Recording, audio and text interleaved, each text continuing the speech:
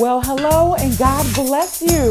Welcome to BlenCouragesYou.com, where we are here with the word from the Lord to help keep you encouraged to stay on the wall for the Lord.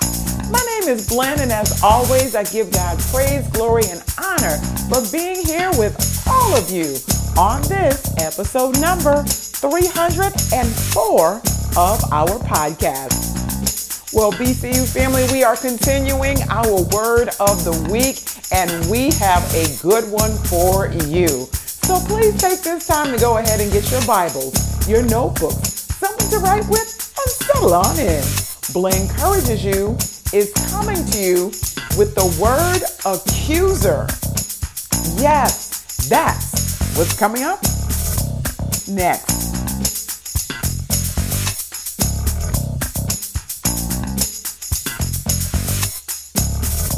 All right, everyone, we are going to get into our podcast content momentarily.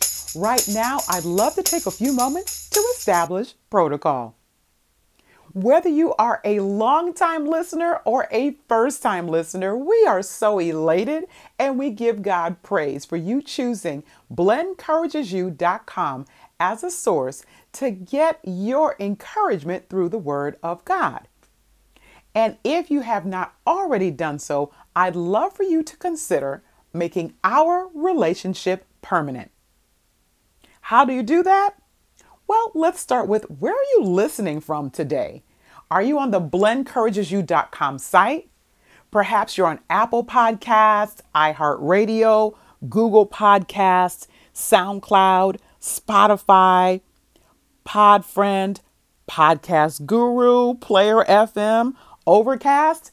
There are a myriad of different platforms where BlenCouragesYou.com can be accessed. So whatever that platform is, wherever that is, go ahead and hit the subscribe button. And guess what? That gets you in as a part of the BCU family. Welcome. Hey there, BCU fam. Blen from BlenCouragesYou.com here with your podcast on the go. So we are continuing our theme for the month of July of 2023 by looking at a word from the Bible and digging in to get a deeper meaning, aka our word of the week. And this week's word is accuser. Accuser. Now, in doing my study, I did not find this word in the Old Testament or in Hebrew at all. It is in the New Testament a few times, and there are two different definitions. Now, according to BibleHub.com, one of the Greek words for accuser is katagoros. Katagoros. And I'll spell that for you. It is K-A-T-E-G-O-R-O-S.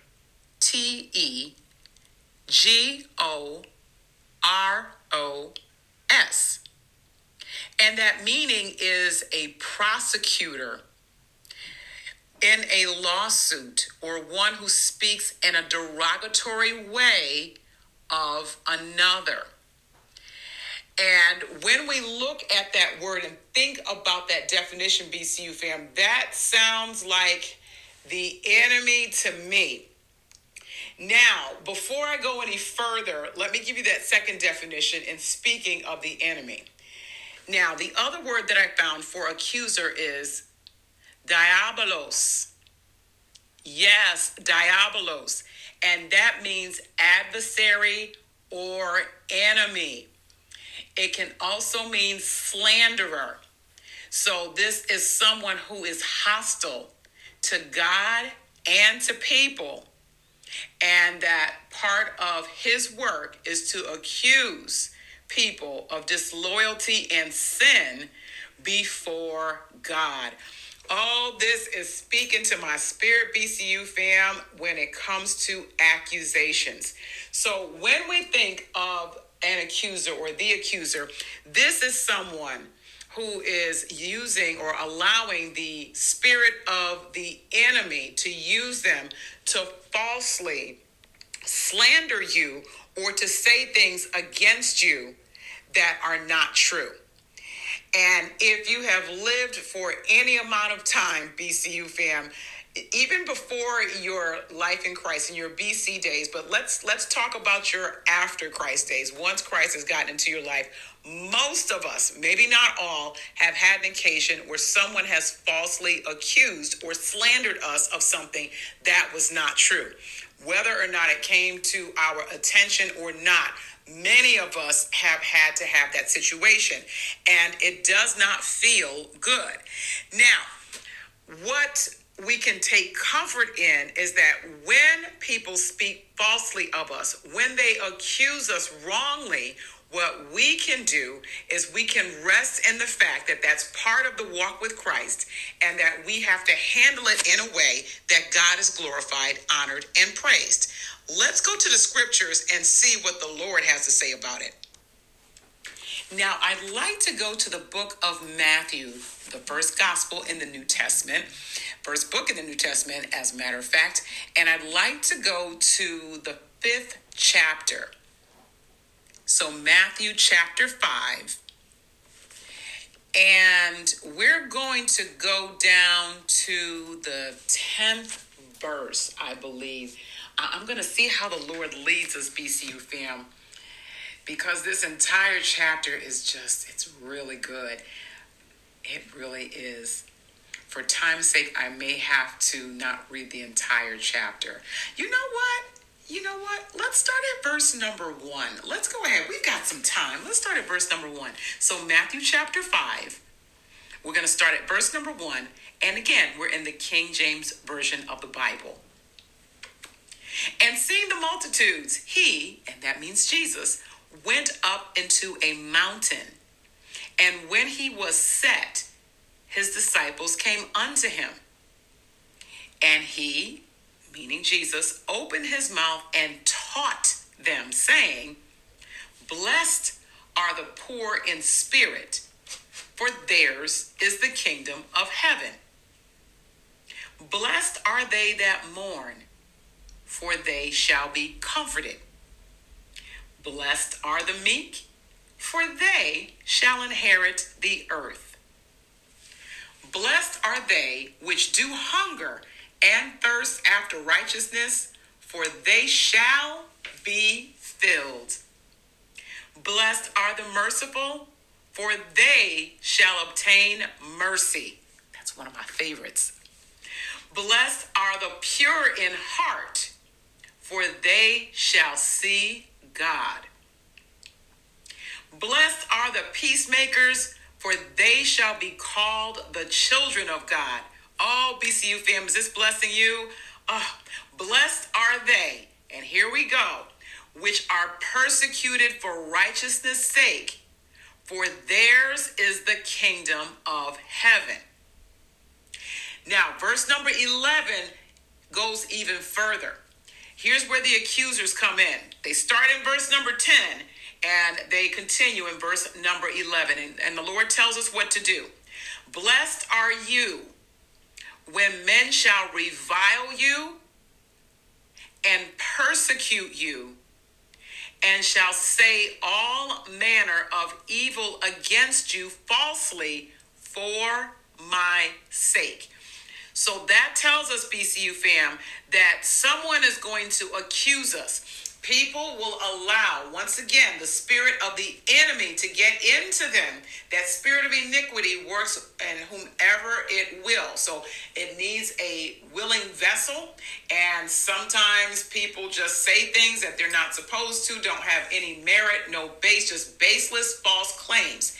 If we are being persecuted, reviled, and accused falsely for the sake of Christ, verse 12 goes on to tell us, rejoice and be exceedingly glad, for great is your reward in heaven. For so persecuted they the prophets which were before you. So this is not a new situation or phenomenon. It may be new to us, but Jesus warned us that it would happen, and our job is not to get back at that person, not to try to slander them, or to even, it says, try to justify ourselves. We are to rejoice and be exceedingly glad, because the Lord is keeping good records, and we get a great heavenly reward. So amen to that, BCU fam.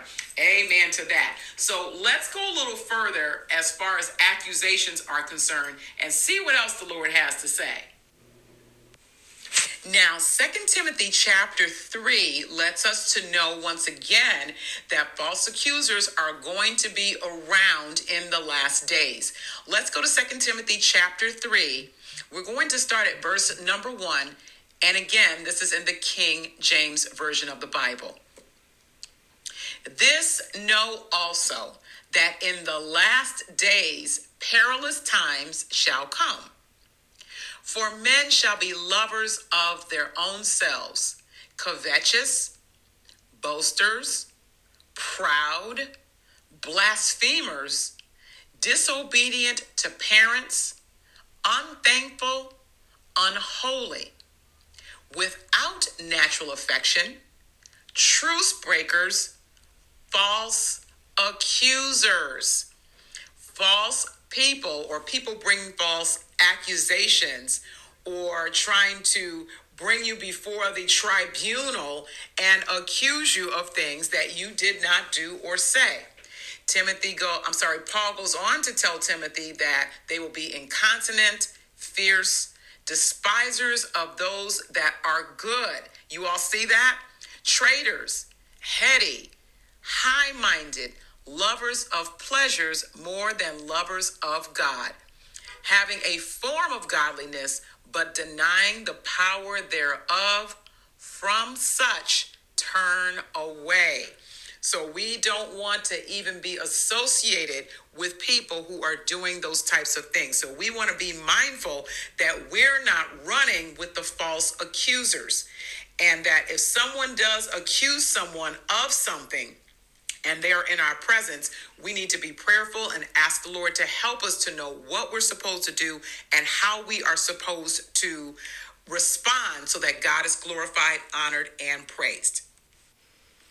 In fact, BCU fam, our response really should be one that is steeped in love. And I know that love sometimes gets a hard time because when people are accused, naturally and automatically we want to go to, well, they did it. If we are representing Christ the way that we're supposed to, if we are full of the Holy Ghost and Jesus down on the inside, our minds shouldn't automatically go there. Rather, what should happen is that we respond in love. Now, we can go to 1 Corinthians chapter 13, very familiar passage of scripture to many of us, to look to how to respond. Now, Paul goes into detail about what love does and what it does not do, and what we can surmise from the scriptures. And I can go into a few different areas here.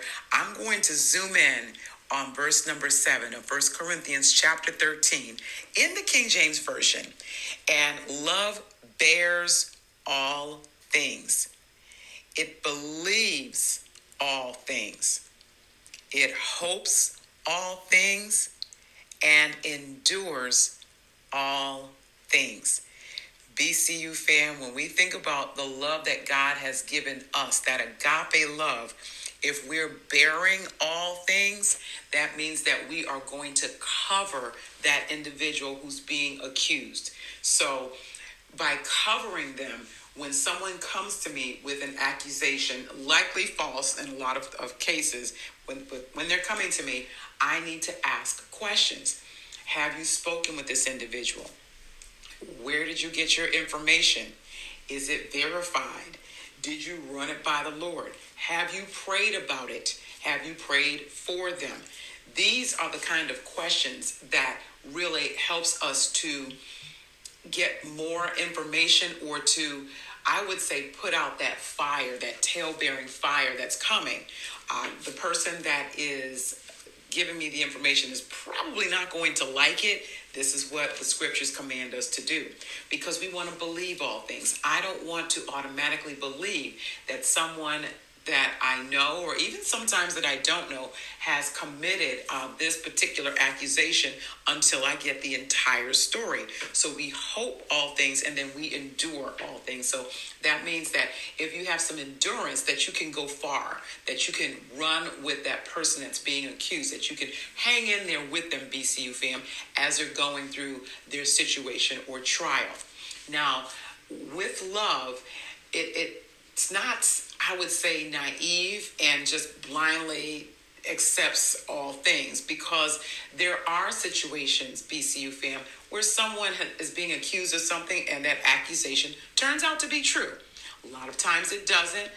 Many times it does. And even in that, we still respond with love. So we're going to make sure that we're bearing all things, that we're keeping the situation in prayer, that we are keeping that person in prayer, their family, or whatever it is. We need to do that. The scriptures do not say that we don't pray for people that are going through things.